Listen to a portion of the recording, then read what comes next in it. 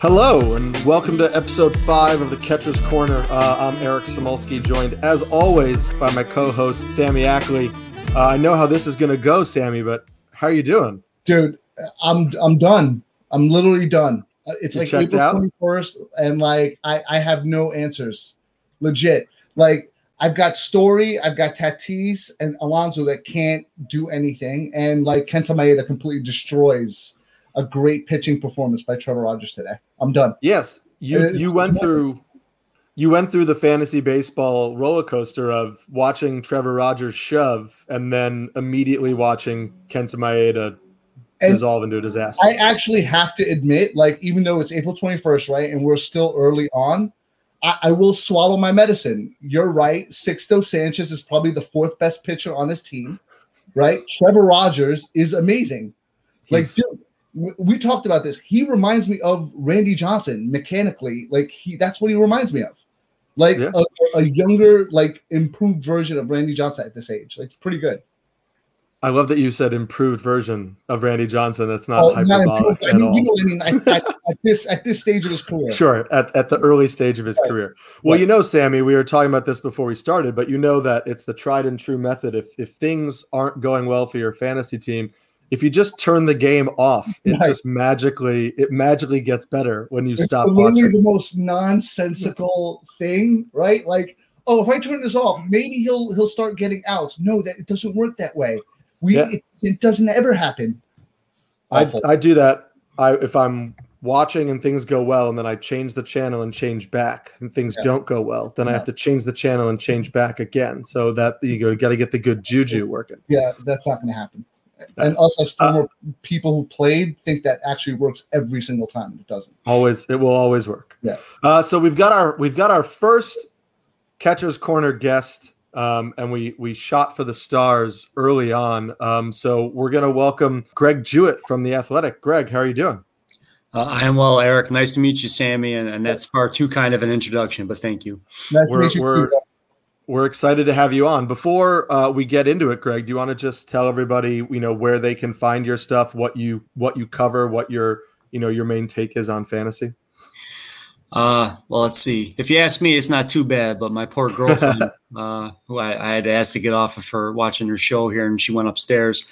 I work for Fantasy Alarm. I do some DFS stuff for them. The hitting coach was up today. I do a behind the breakout segment once a week, and then like a streaks and trends things, trying to identify hitters. Those come out on Fridays. And then obviously, from your intro, I cover closers for The Athletic. I run my own closer chart that I've kept, free on the internet through the years. This year seems to be getting a lot more hits, obviously, with the exposure to The Athletic. So I have to thank Nando for that. And then I also run my own newsletter called Coffee and Closers. That's on Substack. Again, that's also a free sub. The only bad thing about Substack is it's compressed. So I get you're nearing the end of your email limit a lot, but I press it to the limit as far as I can. It's the hard part's when you add in all of the pitching gifts and those things. But yes, it's been a whirlwind of a year, and hopefully keeping the momentum going. So, and did I pick a year to start writing about closers with The Athletic? It's been a specialty of mine through the years, but I can't think of Sammy's going on this rant. I can't think of a more tumultuous time to be covering bullpens. What a dumpster fire! Like I can't remember a year where so we've been in this league for I've been in this league for over 10 years, and Eric has been around for 3 or 4, and I can't remember a year where just waiver wire money and just trying to get a closer, a legit closer in a trade, is so expensive because of just the landscape has been just turned upside down. Mm-hmm. And I saw somebody, whether it was Vlad Sedler or Toby, saying they got their first save in the main event today when Crichton got the suspended game save. I mean, it's just been a wild year. Yeah, and it's April. Yeah. Sammy and I were joking. My strategy is always, I'm going to lock in a surefire closer, and then I'll take a bunch of, gambles later on.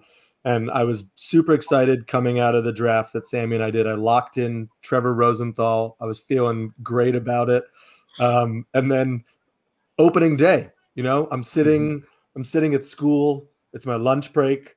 I'm going to pull up, the first game of the day. I'm going to get up on MLB TV and watch it. And then I look at the news and Trevor Rosenthal's already on the IL. And I was like, oh, okay. So I'm doing the streaming dance. Back the to the spec saves.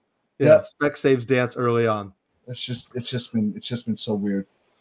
So before we dive fully into the bullpens, Greg, I did want to ask you something so you are also a teacher, correct? Yes, I teach phys ed at a private school up here in Syracuse. Oh, that's awesome.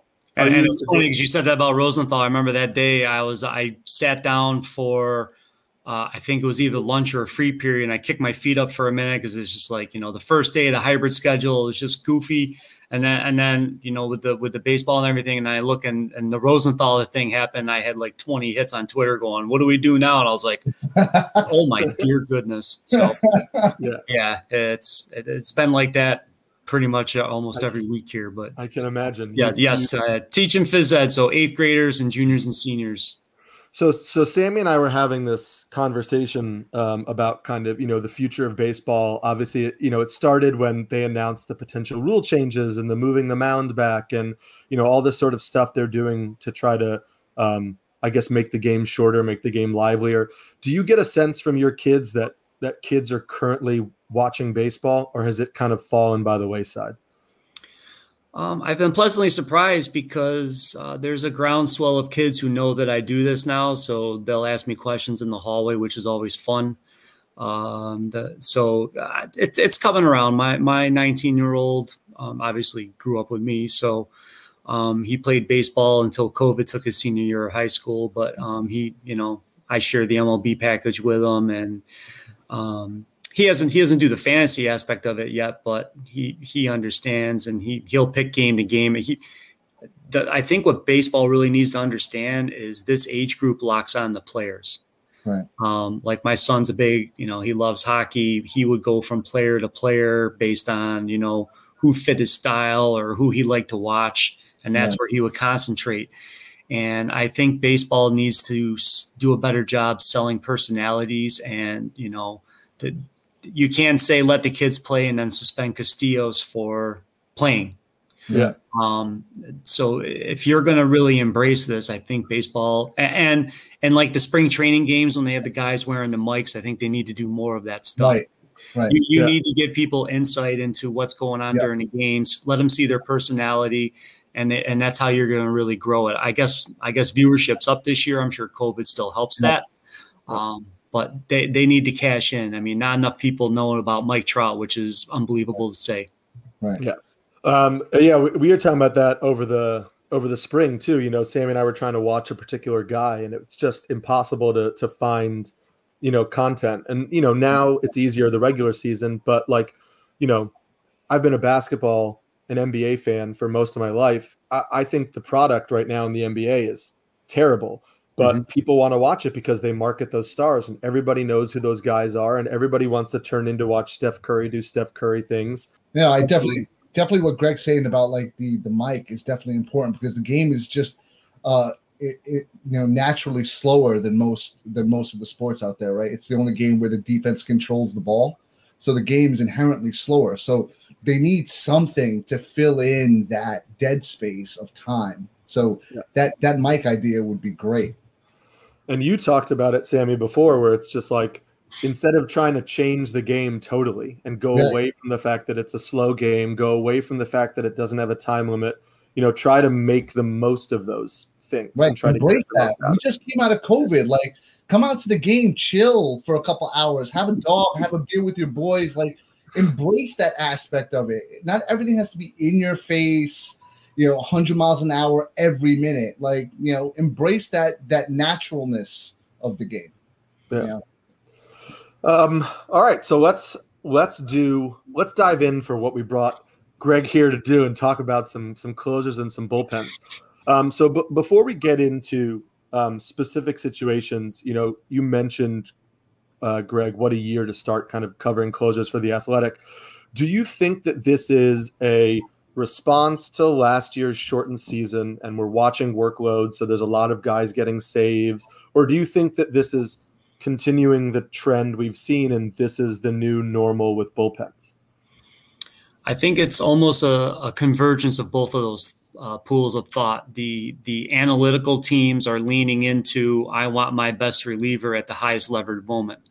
And we saw that in Seattle the other night when Kendall Graveman came in and got 5 straight outs against the Dodgers to keep that game in check. And then we went on the Montero roller coaster in the 9th inning, but he held on for the save. But they understood that the moment the game was going to be won was in the 7th inning when Graveman came in. And we're seeing more and more teams do this. And, like we thought Oakland was going to turn it over to Trevino, and he did get the first 2 saves. And then the other night they flipped the script because they needed Trevino to face a couple of those guys, and they had lefties coming up in the 9th inning, and they saved Diekman for them. So, I don't think it's, Diekman's taken over for saves. However, more than any other year, we need to understand that, and that's why I keep trying to change some of the wording and verbiage in my closer charts, even because people get confused because everyone wants to know who's the closer, and now it's almost like who's the primary saves guy. Okay, yeah. So if everything goes right, that's the person they want there. So that's Graveman. But if they need him somewhere else, he's the guy. So even like Cleveland, Clase's doing fantastic. And I wrote about him, luckily, ahead of the curve, and people are benefiting from it. I got lucky there, and we'll take it. But, that's still probably Clase 65%. Karinchak's probably going to get 25% of the saves, and you're still going to get 10% of like a Wickgren or a Brian Shaw on a day off, or who knows what happens. So the days of 100% save share is probably going by the wayside. Right. Even though Milwaukee's adjusting Hader into that kind of a role, it almost burned them again today in San Diego because they had a hard time getting to him, and Kenley Jansen. They're managing his workloads very closely. So he's only gone back-to-back once this year, but he's still got 4 saves. So, you can get 30 saves and they're not going to run them into the ground. You're not going to be seeing guys going 3 out of every 4 days and a lot of back-to-backs and things of that nature. And we just have to plan on that as a fantasy community and be willing to adjust. So how does that affect really like moving forward in terms of, let's say if somebody were to try to set up a fantasy league, right? Like, should they be focusing exclusively on the saves category, or should they be doing some kind of new cat, which is like maybe not new cat, but transitioning the saves versus holds or whatever? Is that saves category now just like kind of like obsolete? It's never going to be obsolete, and the old school is going to always want it in there. Right. What I think is possible, and Solds is kind of goofy too at times because they're so, a guy can give up 3 runs and get a hold because somebody comes in and saves his bacon, but he still gets those runs charged to him. I saw an interesting poll. I think Michael Simeone, SP Streamer, put it out, and I voted for saves plus 0.5 holds. That would be how so like you get 1 for a save and then you get a half point for a hold. So almost like half PPR. If you build in something like that, but I don't know if websites would ever be willing to offer something of that ilk. And if they can set up the computers to do those things, I think that hybrid would almost be the best way to do it. In an old home league where we used to do head to head, I used to have it with Solds, but I also had K minus BB as one of the things. So not you wanted a guy that could get holds, but you also wanted a guy that got strikeouts without walks. So you're looking for elite relievers regardless of being the closer or not. So unless we do something like that and juggle things, there's always the OBP versus batting average things. Right. Why isn't there like a K minus BB percentage or something of that ilk? So we're not just looking for strikeout amounts. We're looking for strikeouts without the walks that really keys you into what an elite reliever is. Right. Yeah, and strikeout minus walk ratio is, a great indicator of, as you were talking about, just of a successful pitcher, and one of, the metrics to stabilize quickly and kind of suggest, performance in the future. So I would love leagues to use that more. And I love that half half hold league idea as well. So Sammy, just to wrap up Greg's point before we move into specific guys, if we are adjusting, as Greg was saying, to the new normal, and you have a guy like Kendall Graveman, who's probably the best reliever on the Mariners. They're not a phenomenal team, so it's not like, they're going to be he's going to get a high save total, and we know he's sharing the job. Are you trying to hold on to a guy like that, or are you trying to say, I'm going to wait till he gets 2 or 3 saves and somebody thinks he's the guy, and then I'm going to trade him, try and get some value out of it, because I know there's going to be another Kendall Graveman on the wire who's going to get 6, 7, 8 saves?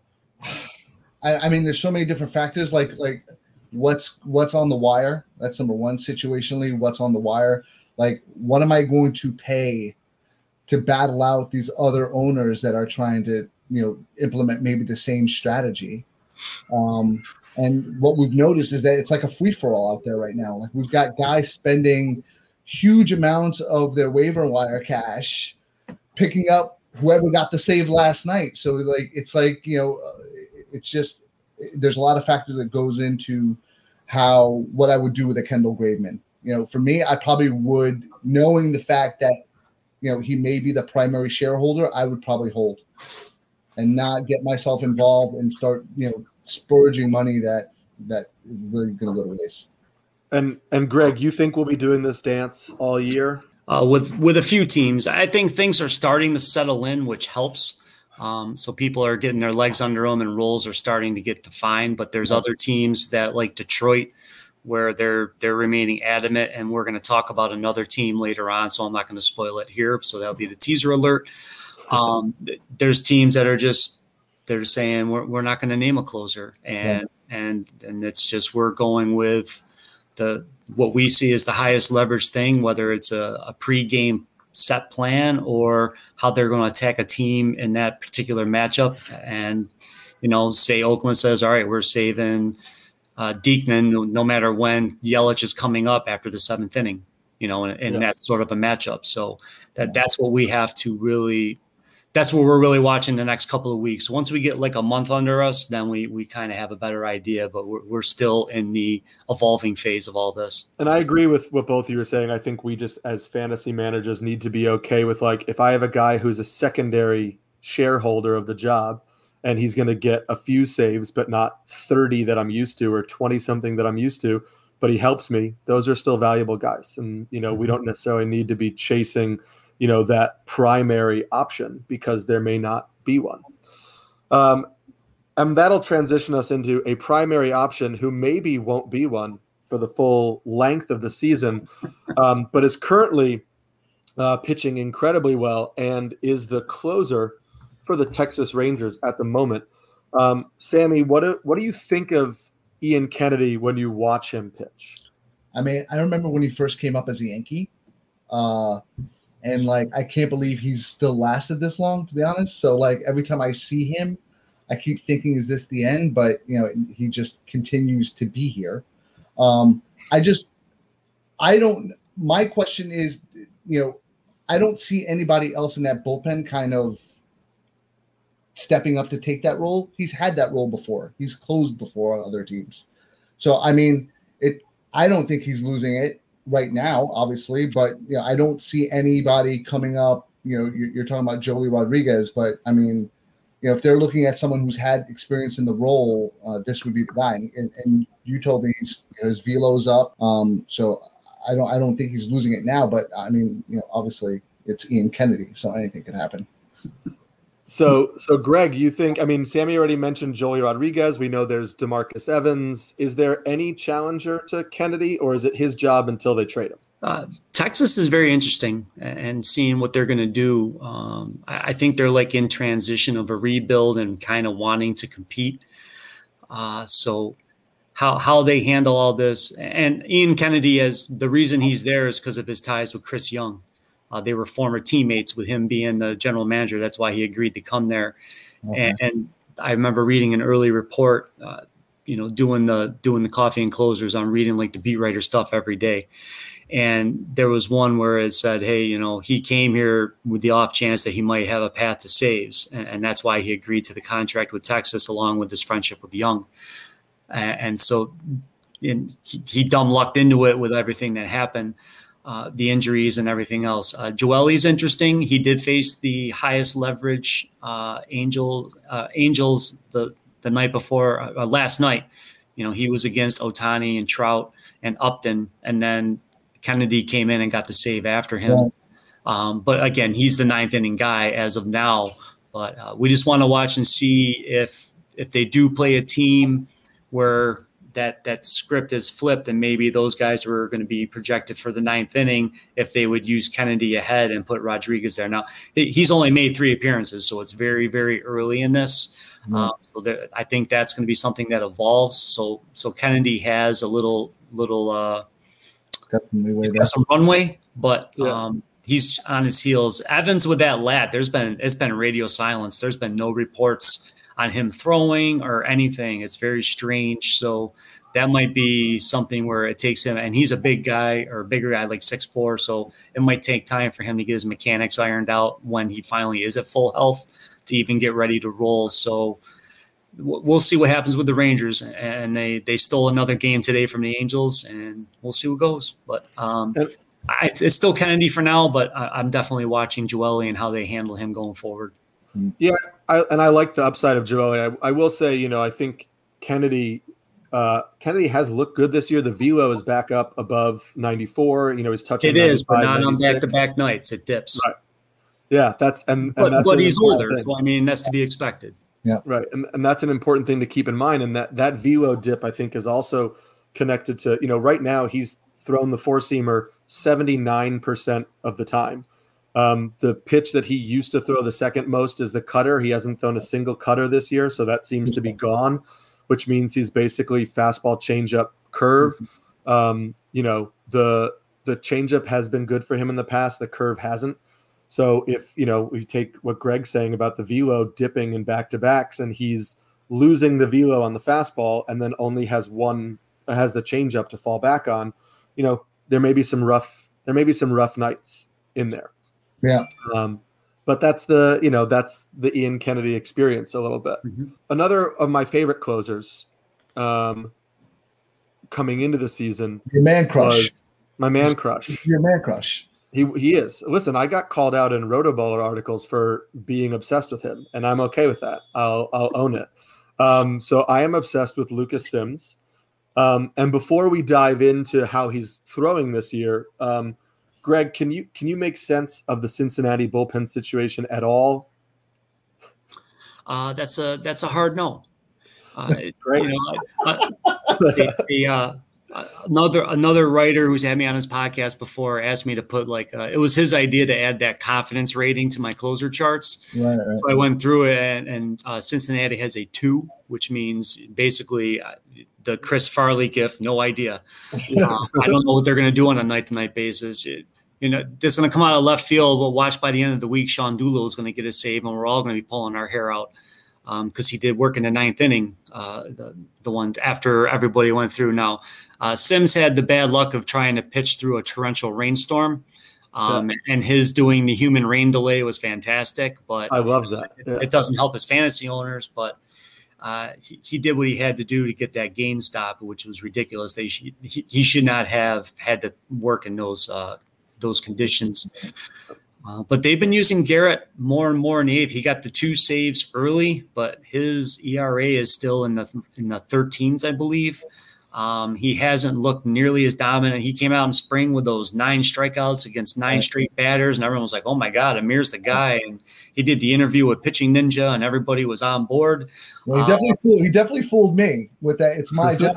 And you dig it, but it's here, and people forget about this. The David Johnson, the pitching coach in Cincinnati, was in Milwaukee the year when Hader, Knebel, and Jeremy Jeffress all had 15 or more saves. Now, a part of that was an injury to Knebel, but that was the year everybody wanted Hader to be the closer, and they kept using Jeffress as well. And they would use the leverage situations based on lefty-righty matchups, which one would get the save and which one would work as the setup guy.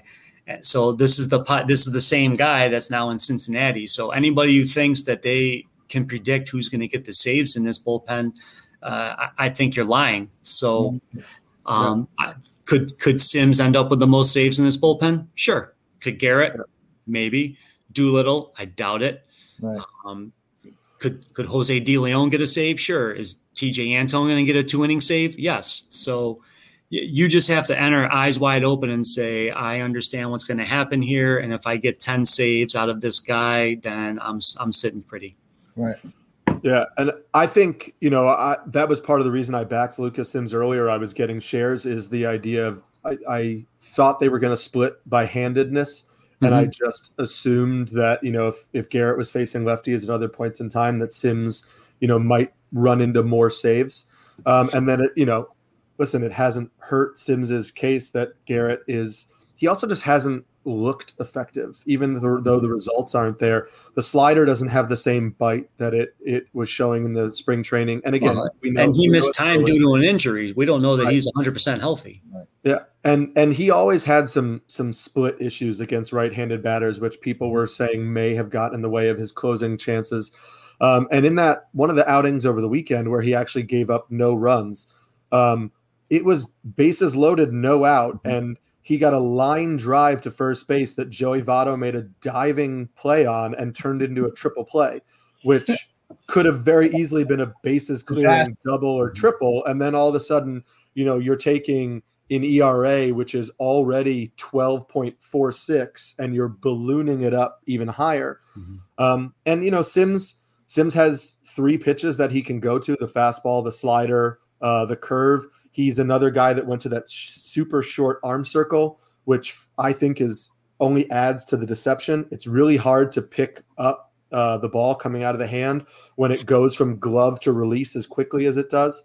So the fastball has a little more giddy up onto it, and it also makes it harder to differentiate between the curve and the slider, which, he throws that tight slider that's a little bit more like, Maui throws, that hard cutter. So I think it's a mess. As you said, Greg, but the offense seems to be good, and I think maybe they're going to get enough saves that we need to try to wade into those sewer waters and figure out who the guy is. See, it's funny you mentioned that about the offense, because that offense sometimes stifles saves because they're up by 4 or 5 runs. Right. So, a lot of times the goofy thing with these save totals is you get guys on teams who can't score. They're always in close games, and then they're racking them all up. Remember, like that year, Shane Green got all those saves in the first half of the season with the Tigers when they weren't a good team, but they were always playing 1-2 run games. So he was getting all kinds of run. Right. It's just such a silly game at times. You get punished with a good offense. It's like crap. If I had to pick one in that bullpen, I actually agree with you. I mean, Sims is probably the most equipped arm to get saves. I would just like to see them do it more. I think they're turning that way. The way they've used Garrett the last couple of times, he's been in the 7th and 8th innings. So the tide may be turning towards Sims. We would just like to see him get that opportunity and run with it if that's handed to him. But again, we can't count out Antone getting those multi-inning ones and other stuff, but it is what it is. I mean, didn't Lucas Sims start last year too? Like he was a starting pitcher at one point, right? Yeah. Like, so wouldn't he be? They transitioned him to the bullpen last year, and it worked out well for him. But yeah, that's. But he's capable that all the time. He's capable of doing the multi-inning save bit. Oh, he could too. Yeah, right. In the same way that Antone can. Okay. Yeah. And you can tell, Greg, you've done enough of these podcasts. There's a perfect segue talking about bad teams that lead to lots of save totals, because the next guy we're going to talk about is 36-year-old fireballer with his 86-mile-an-hour fastball, Cesar Valdez, and his 4 saves right now for the Orioles. Not only 4 saves, but he has a .96 ERA across 9.1 innings. So far on the season. Sammy, are you buying into Cesar Valdez?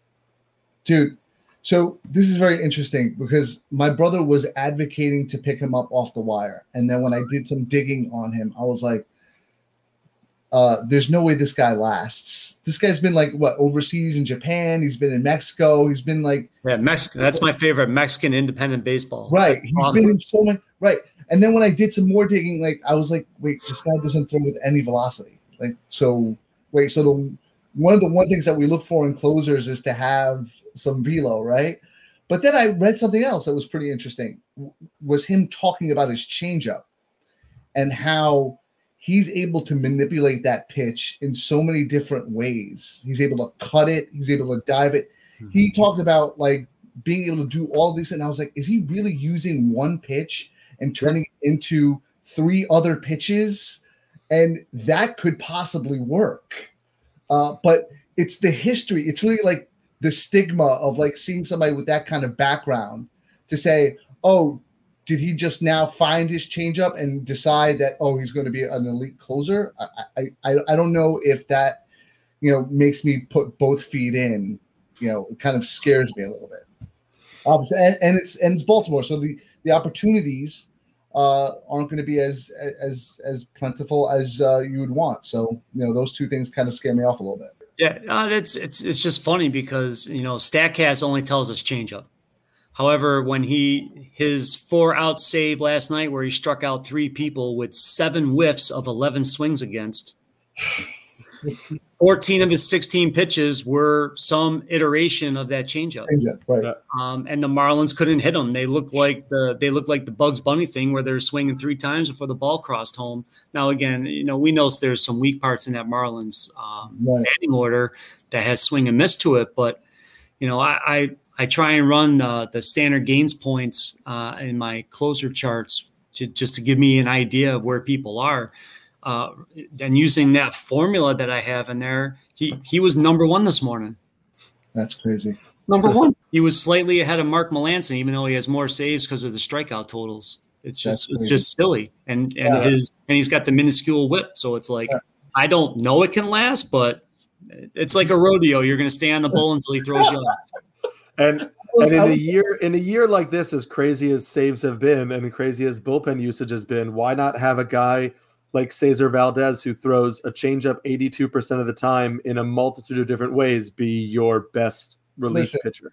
This is what I'm going to say. A guy like Cesar Valdez kind of makes baseball fun because it's those guys that wouldn't really, journeyman pitchers or like journeyman anything in any sport don't really lock down roles, right? Like legit important roles on a team. So to see a guy like Cesar Valdez kind of lock down a role for now is great because it's like, wow, he's really doing like this Houdini thing with this changeup.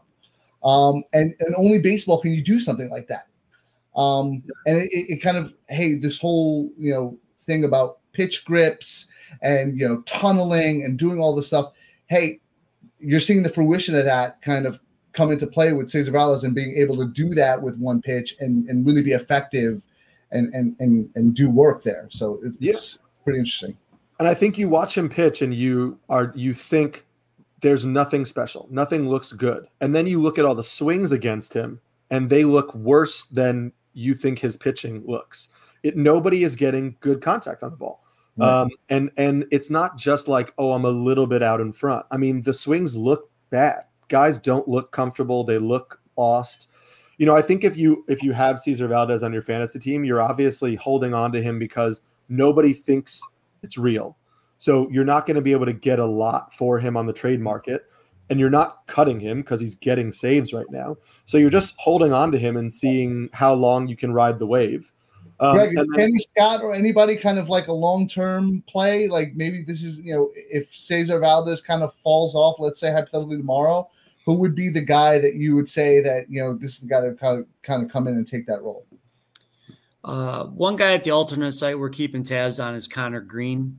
Mm-hmm. I thought it was going to be a different pitcher, Isaac Madsen, but he did not look very good this spring. A lot of command trouble. Mm-hmm. One of those two eventually could be a factor. But I've read better things about Green of late, so that would be a long-term AL only stash kind of like. Right. I'll toss him in. I'll bury him on my bench and see if anything comes to fruition in the second half. Right. And we'll have to see how Baltimore handles all this stuff. And it's just interesting too because Brandon Hyde is still not named him as closer, even though he's treating him as such. He's never named a closer during his tenure in Baltimore. That's like something he's proud of. Right. I was going to say, I think he does it now more just to say that he does it. Really playing his cards close to the vest, I guess. Yeah, right. I've given up on Hunter Harvey. And it stinks because he just doesn't have the DNA to stay healthy. And it's terrible. I feel bad for the kid, but he burned me last year, and I learned my lesson. Yeah, sadly, I think you're right there. There was a guy, Greg, that you were early on in the spring. I was reading Coffee and Closers and was seeing a lot about you talk about the velo return of Jose Alvarado and how good he looked in the spring. Do you think there's any chance that he can wrestle a timeshare in that role from Hector Neris, especially now with Archie Bradley on the DL, or is Alvarado just, I need some Ks, I need some ratios, and, I'll throw him on my roster for that? I would treat him like that for now. We do have to pay attention, and it could be nothing, but Neris's velo is a little down this year compared to last year. It's about 1.7 mile per hour off of his average. But he's been doing okay with it, and he pitched well today, getting the win on the walk-off against the Giants. I watched him in there.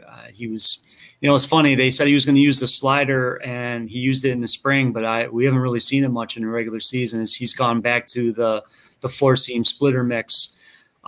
It's weird. He does better out of division. Like in division, the teams all know what he's doing, so they know how to handle him. But then when he plays other teams, they seem not to. So if he gets a rough patch against a bunch of NL East opponents in a row, we'll keep an eye on it. But as much as I love Alvarado, and yes, the velocity return is fantastic, Jojo Romero has not looked good, and they just don't have another lefty. So if Conforto and Nimmo and those guys are batting in the eighth inning, it's going to be Alvarado, which kind of pins him as he's the only high leverage lefty they have. Mm-hmm. So we would need Philadelphia to either trade for a left-handed reliever, and then that could help him transition to a part-time closer share.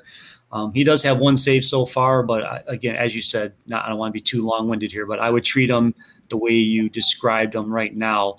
And if anything does happen with Neris, then you've got him and you're ready to rock.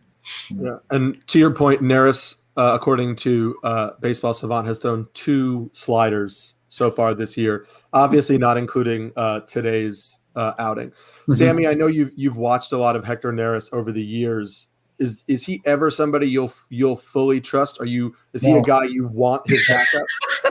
No, absolutely not. There's so many, like the opportunities for him to implode are just like, it's just too frequent for me. Like, it's not so, especially out of the bullpen where it can do so much damage in any given night. Like, it's too scary. Yeah, if you own him, don't watch the games. Right. Yeah, turn it off because obviously he'll do well when you don't watch. Yeah. And to your point, I think that's one of the reasons why right now, if I'm stashing any reliever on my bench, speculating for saves down the line, I do like having Jose Alvarado because I know I'm going to get the Ks, I know I'm going to get the ratios, and when Hector Neris goes through a rough patch, because he's because he's Hector Neris and he does that all the time, mm-hmm. then maybe I steal 4, 5, 6 saves over a couple week period. I bank those, and at the end of the year, maybe I'm looking at 10 saves, 12 saves. And that's not nothing in this situation that we find ourselves in. No, as I keep saying, ancillary saves this year have huge value. Anytime you're getting one of those freebies, you're taking them right to the bank.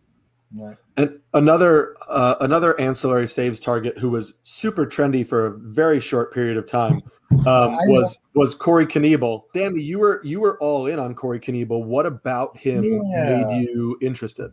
So obviously he was the closer in Milwaukee for a little bit, right? Like, and he lost out, he got hurt, and then the emergence of Josh Hader. But like I saw him, and he was pumping 97, which was like, oh, okay. Like, and he's got that nasty curveball. And then he got the save, I think, a few weeks ago, and I was like, wait, well, and I was reading that Kenley Jansen wasn't looking as good. The velocity was down, and then I was like, well, maybe this could be like a dual timeshare thing here, where they rest Kenley. But hey, and in the case of an injury, because we know Kenley's injury history, right? Like there could be an opportunity here for saves. But then Kenley found 97 miles an hour somewhere. I don't know, and they're paying him, $15+ million a year. So I'm like, maybe the opportunities for saves isn't as great. And then David Price gets a save. So I'm like, I have no clue who's doing what when Kenley Jansen's not in the game. So it's like, I'm not going to waste my time trying to figure this out. But I mean, we talked about this, ratio wise, and if he can contribute in other areas like strikeouts and, help keep your ratios down, that would be a place where, he could be effective. But, obviously we're all chasing, who's going to get those ancillary saves most of the time. And I don't know if he's going to actually get that. So, that's what interested me and made me blow like $50 in waiver wire for no reason for like a week. Great. That's tough.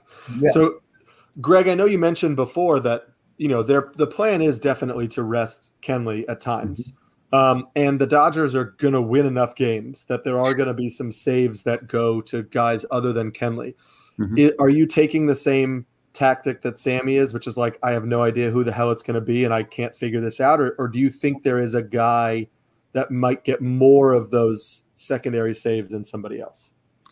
Well, I mean, as we've established, Kenley's 1A, and he's the guy when he is healthy and ready to go.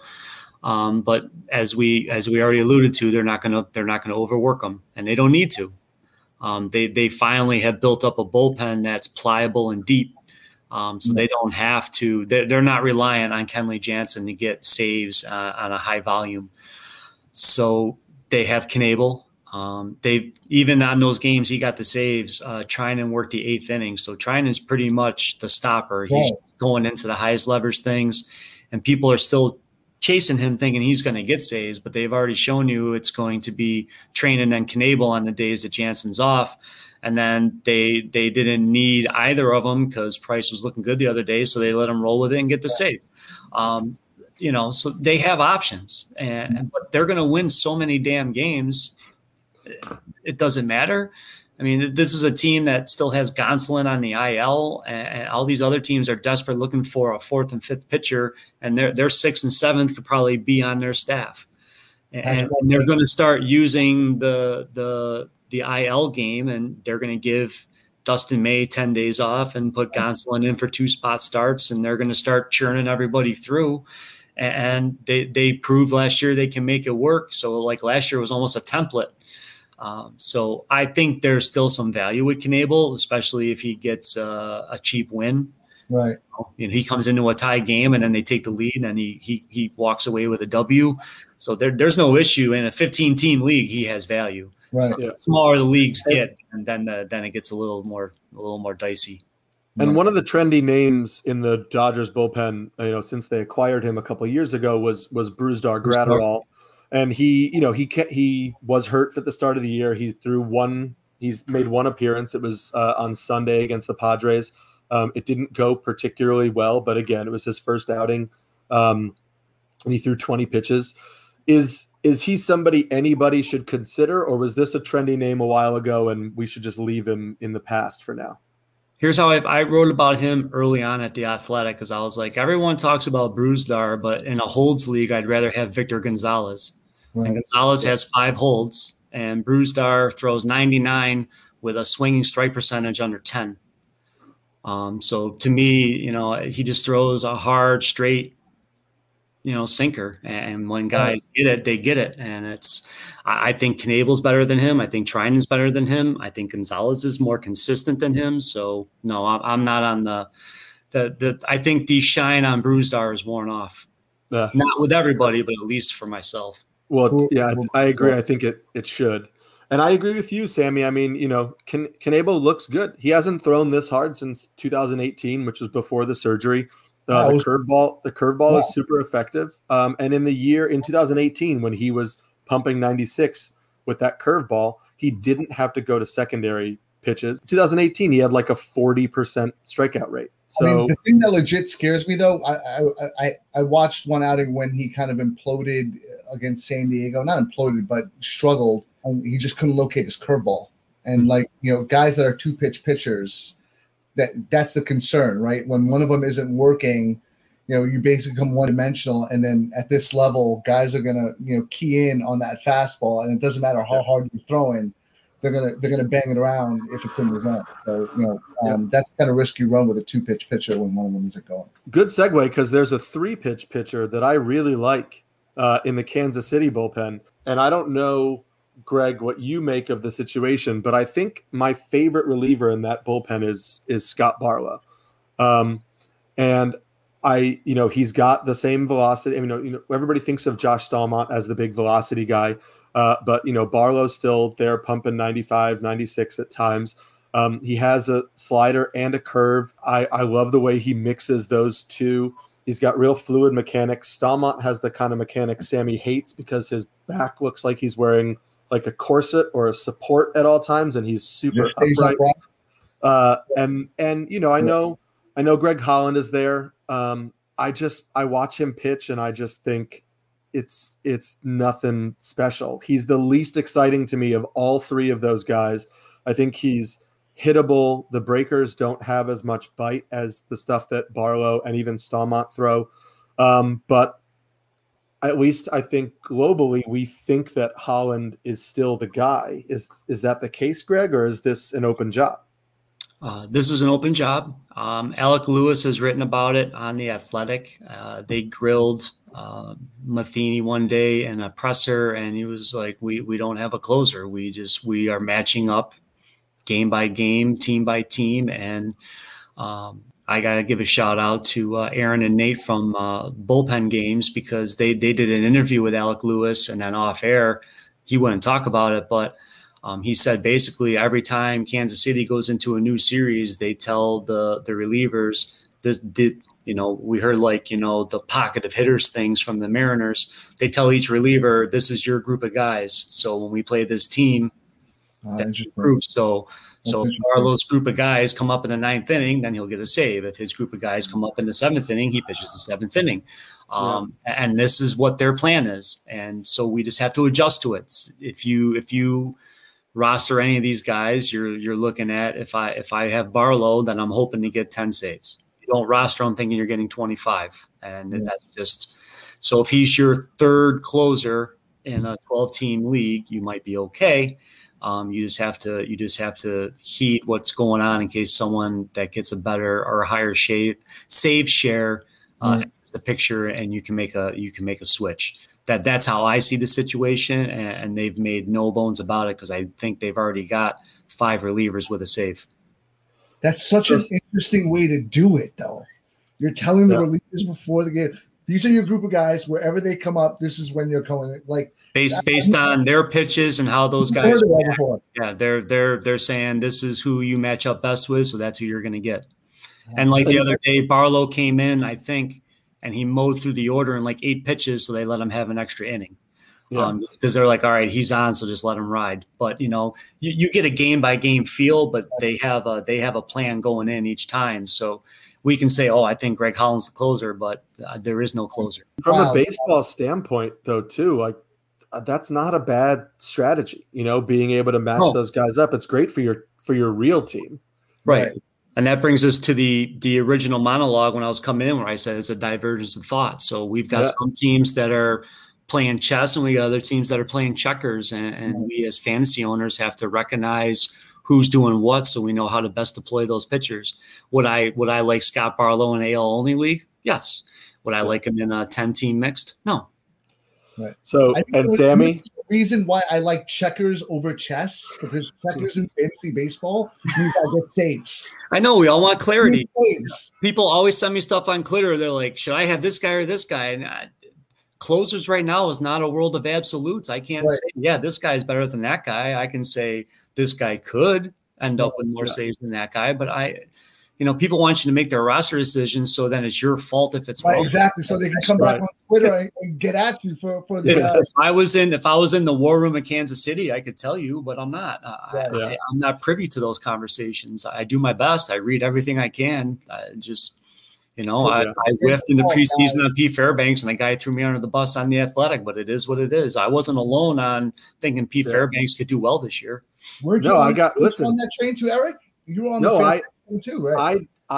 It's the reverse. I drafted Diego Castillo in our league, and then 2 picks later, a guy in our league very loudly and vocally said, "I'd like to take the closer of the Tampa Bay Rays, Pete Fairbanks."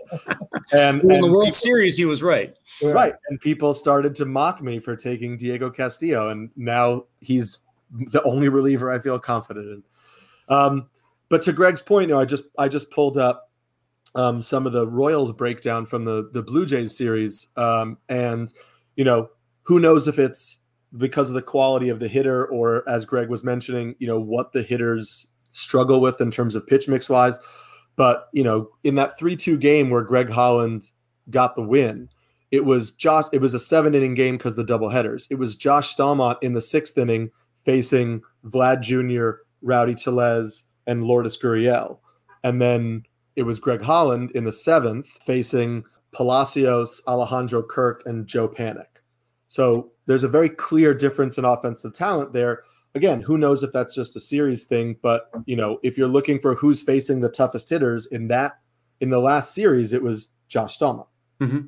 I like using the win probability stuff on Fangraphs, the WPA, which is win probability added, the game leverage index, the GMLI, and then in the last part there's a little SD and MD. SD is a shutdown, which means a reliever came into a pressure situation and got the necessary outs. And then there's meltdown, which would be like the Knebel experience you were describing. So in the Royals bullpen right now, the clear leader is Barlow. He's got 6 shutdowns versus 1 meltdown, and there's no one even close to him. I think the closest is 4 shutdowns after that.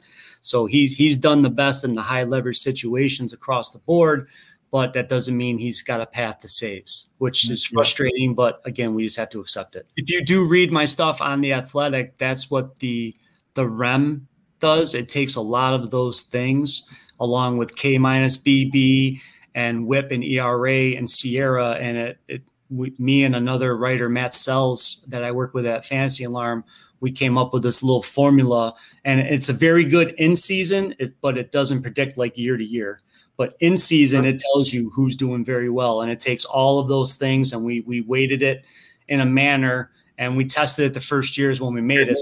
We did it with 2019, and it reflected the best relievers that year showed up at the top. So then we knew we were on the right page. So REM is an in-season barometer. So like after the week Sammy was talking about with Knebel, he came in first that week on REM when he got the win and the save in the same week. So it'll still tell you who's doing what on that basis. So that's why we like using that. Yeah, that's a great metric. Sammy, you have a guy that you've been interested in recently in another, stop me if you've heard this before, chaotic bullpen that we can't seem to make heads or tails of. The fire of the situation, let's just call it. Yeah. So tell me why you're interested in Yoan Lopez. I can't tell you why, because I don't know what the hell's going on in Arizona, to be honest. I'm just going off of, I don't know. Soria's hurt, right? So who there is supposed to be their closer? Because I can't tell what they're doing there. I'm just a little bit confused as to, they've got JB, how do you say it? Bukauskas? Bukauskas. And it looked like, I thought he was supposed to be the guy that they were kind of pumping up here. But they're going to slow bake him. They're not going to rush him. They're not going to rush him into it, right? So who there is taking this role? They have Ginkel, and I think Crichton got the. Yeah, Ginkel and Crichton worked the 8th and the 9th in the suspended game. And I think, Eric, you were talking about how much you like Ginkel, right? Yeah, and it's not because he looks like he's in a batter's crouch when he's on the mound before he pitches either. Listen, I think there's interest in Yoan Lopez and the fact that he's throwing his slider a lot more now than he did in the past. It's a relatively good slider. I just think he's too hittable. I think the slider is good. He doesn't have consistent command of it. And when I watch Kevin Ginkel pitch, and I know we joked about this, Sammy, besides the fact that I have the Ace Ventura Finkel and Einhorn going in my head over and over again. But when I watch Kevin Ginkel pitch, I think that there's legitimate back end of the game stuff there. The velo is down a little bit, but he's still coming in just under 95. So he's no slouch there. I think the slider is pretty good. I don't know that he's a long-term answer, but I think that he's better than Soria and Crichton. But, is this, Greg, you mentioned, they're going to slow bake JB. Is it Soria's job until they can trade when he comes back? Is it Soria's job until they can get some value and try to trade him off and then turn it over to JB Bukauskas, or is this just a mess? It's a little bit of a mess. Soria is supposed to be back any day now.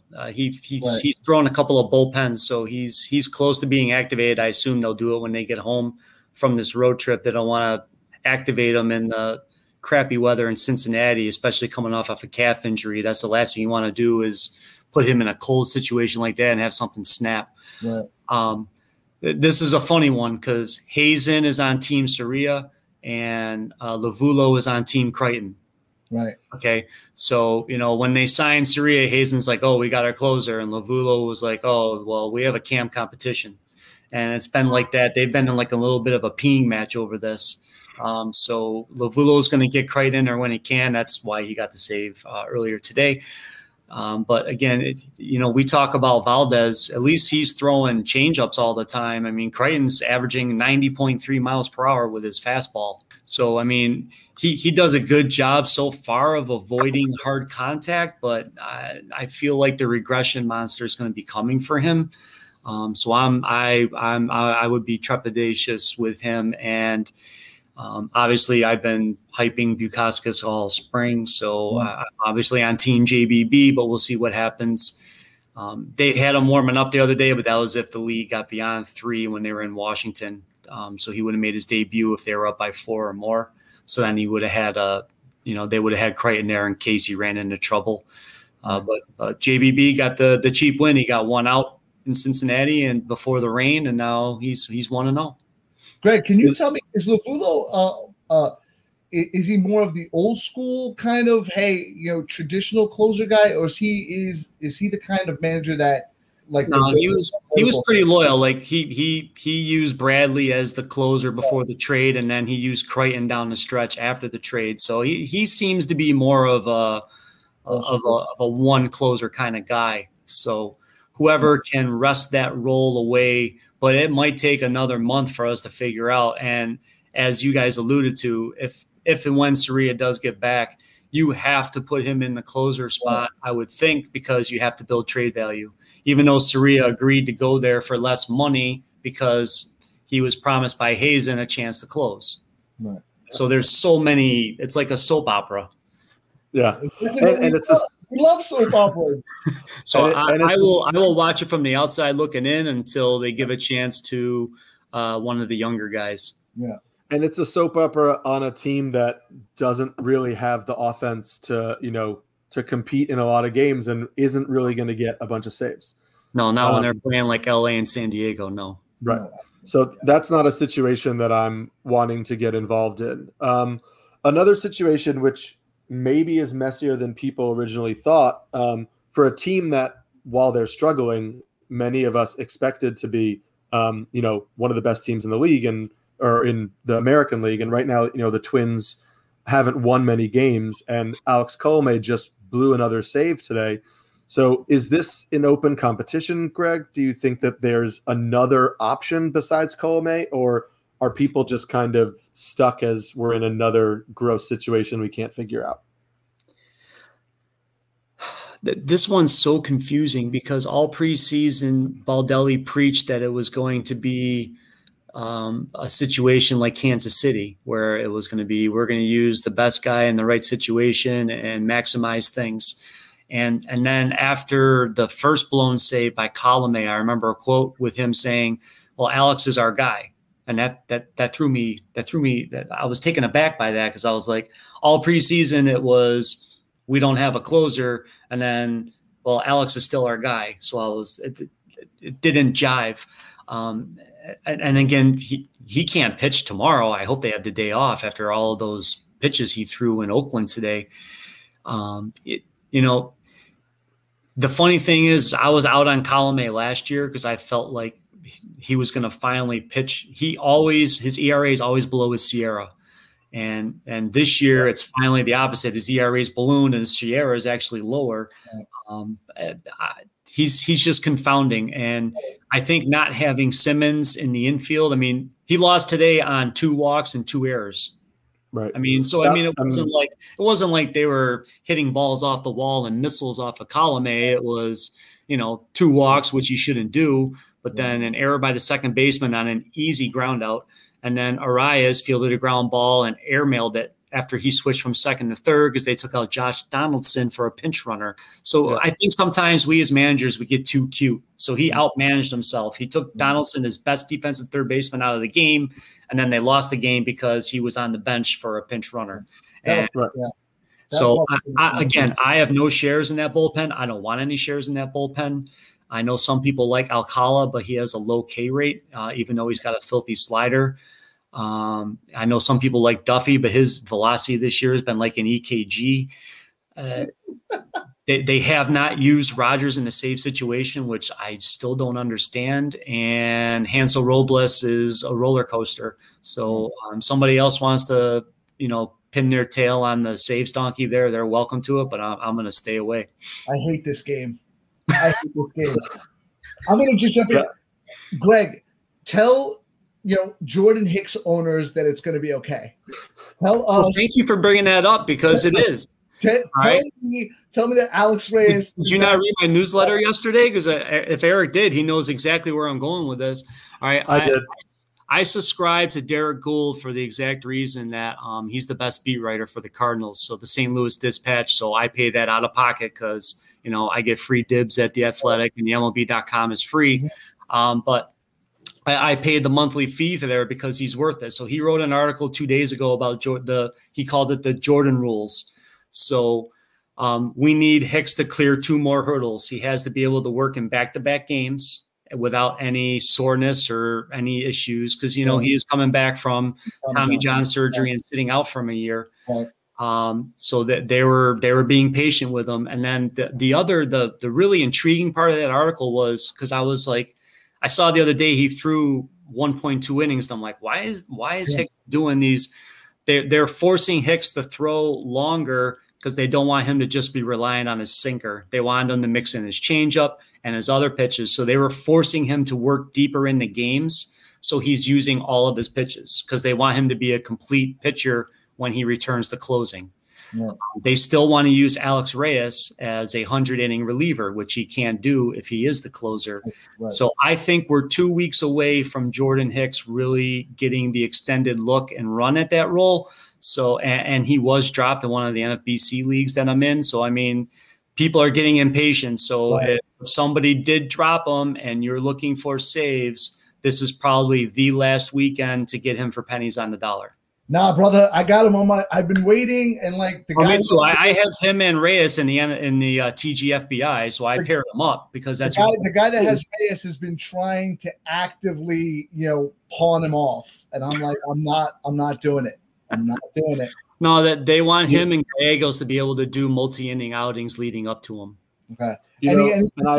Any concern with his stuff at all? Like, because I knew there was some concern in terms of his velo. Not being at like 100 or whatever. Like he hit 103 the other day, so everything's ticking back up. I think what we want to see is just more swing and miss because we all remember the Louis Guillorme at bat. His first outing in spring with the 20 pitches, and that was like, well, why can't he put this guy away? But he wasn't, and that goes to exactly what we talked about. He wasn't using his other pitches. And that's why the coaches are like, we have to force him to use all of his arsenal. And that's what he's been working on. So makes sense. Here's what we want to see. So the next couple of times we're reading Savant, we want to see that he's using his other pitches, not just the sinker. And we want to see that he's generating his last outing. He did generate more whiffs, and that's what we want to see. Right. We see the whiffs, and we see him go back to back. You're going to see him get into a save chance sooner rather than later. So Hicks people, stay strong. It should turn for us soon. It might take till May 1st, but I'm a patient guy. That's why I'm sending you a Christmas card, Greg. You are now best friends. I'm sending you a Christmas card. We're going to meet my family. We're just going to be the best friends from now on. And this is I hope it all works out. I've been a Hicks believer, so I have a couple of shares, and I'm being patient. So hopefully it'll come to fruition. Yep. I read that newsletter, Greg, and I went to look in our league, the league that Sammy and I are in. I was like, all right, who can I swindle out of Hicks? And I saw it was Sammy, and I was like, I can't do it to Sammy. He needs it. It's been such a hard year. It's been such a hard year. Dude, it's 10th round pick. I'm not going to trade him. I know. He can still get 15 to 20 saves. I mean, everyone's overreacting. I mean, everyone's fighting for saves. So it's like, if you're last in saves right now, there's still time. There's going to be so much more turnover, and if you just stay the course, you're going to get somebody that rage drops Hicks or someone else, and you're going to scoop them up, and you just be patient with them, and then you take it to your advantage, and you just keep treading water. I mean, that's all we can do right now with saves. We're gonna move to our final segment where Sammy and I. By the way, let me just say here, because the two people I've hyped the most in the preseason are the two people you selected. So it's okay. No. It's okay. I found other people. It's fine. But I was just laughing. I was like, oh, Greg, we're just trying to help you out, baby. You're putting me to the test. That's fine. That's fine. We take the layups and you get the hard ones. Though I should bring up before we move on to calling pitches, because I do have ESPN open in front of me right now, and I will just say that Amir Garrett just gave up a game-tying 3-run homer to Josh Van Meter to blow the win for my boy Tyler Mahle. He gave that up to a lefty? He did give that up to a lefty. Yeah, Amir Garrett, people, he better be making other plans. It's fun. What's going to be really funny is if Sean Doodle ends up with more saves this year than Garrett, because people are just going to go.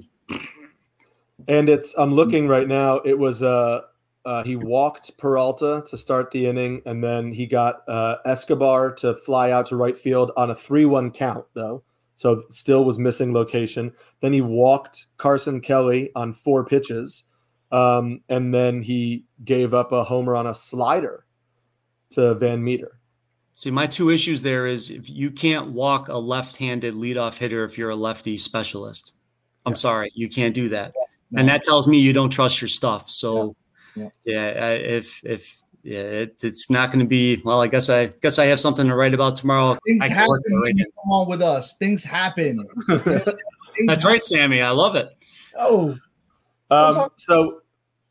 So we're going to call our pitches, and as Greg alluded to, we're talking about relievers who we think, one reliever each, who we think people aren't talking about now and will be talking about by the end of the year. And because Sammy committed the most gratuitous act of thievery ever and took the guy that Greg's been pumping up for months, I did not know that. Don't. Oh, it's okay. No, I don't care. It's fine. Trust me. No, one is supposed to have more than one option. Yeah. So, Sammy, talk to us about who your choice is. I mean, I love guys like Bukauskas. Because when I look at the minor league track record and I see a K per 9 of over 10 plus, that to me tells me lights out. And I always look at closers as guys that strike people out. That's what I always look for. Obviously, we talked about this before, Ks and walks, and just the situation itself is just there's like an open situation there for a young kid on a team that's really not going anywhere. Hey, while they have Soria, like you said, they're trying to build value to trade him. There's a situation there that can lead him into that role, and he's perfectly suited to be that with that kind of arsenal. So to me, that's I always like looking for the young, lights out kind of relievers there that have an opportunity on bad teams. That I love those situations. And my choice, which is another one that was stolen from Greg, kind of falls under the same thing. Camilo, I think it's Doval for the San Francisco Giants. Mm-hmm. And I saw him. He premiered this weekend against the Marlins. Dude, and he's already thrown 2 or 3 times, I guess, which is unlike Bukauskas, they put him right into a hold chance. I mean, 7th inning against the heart of the lineup in Miami. Yeah, and he's throwing 97. Yeah. He's throwing 97 out of the pen with a wicked slider.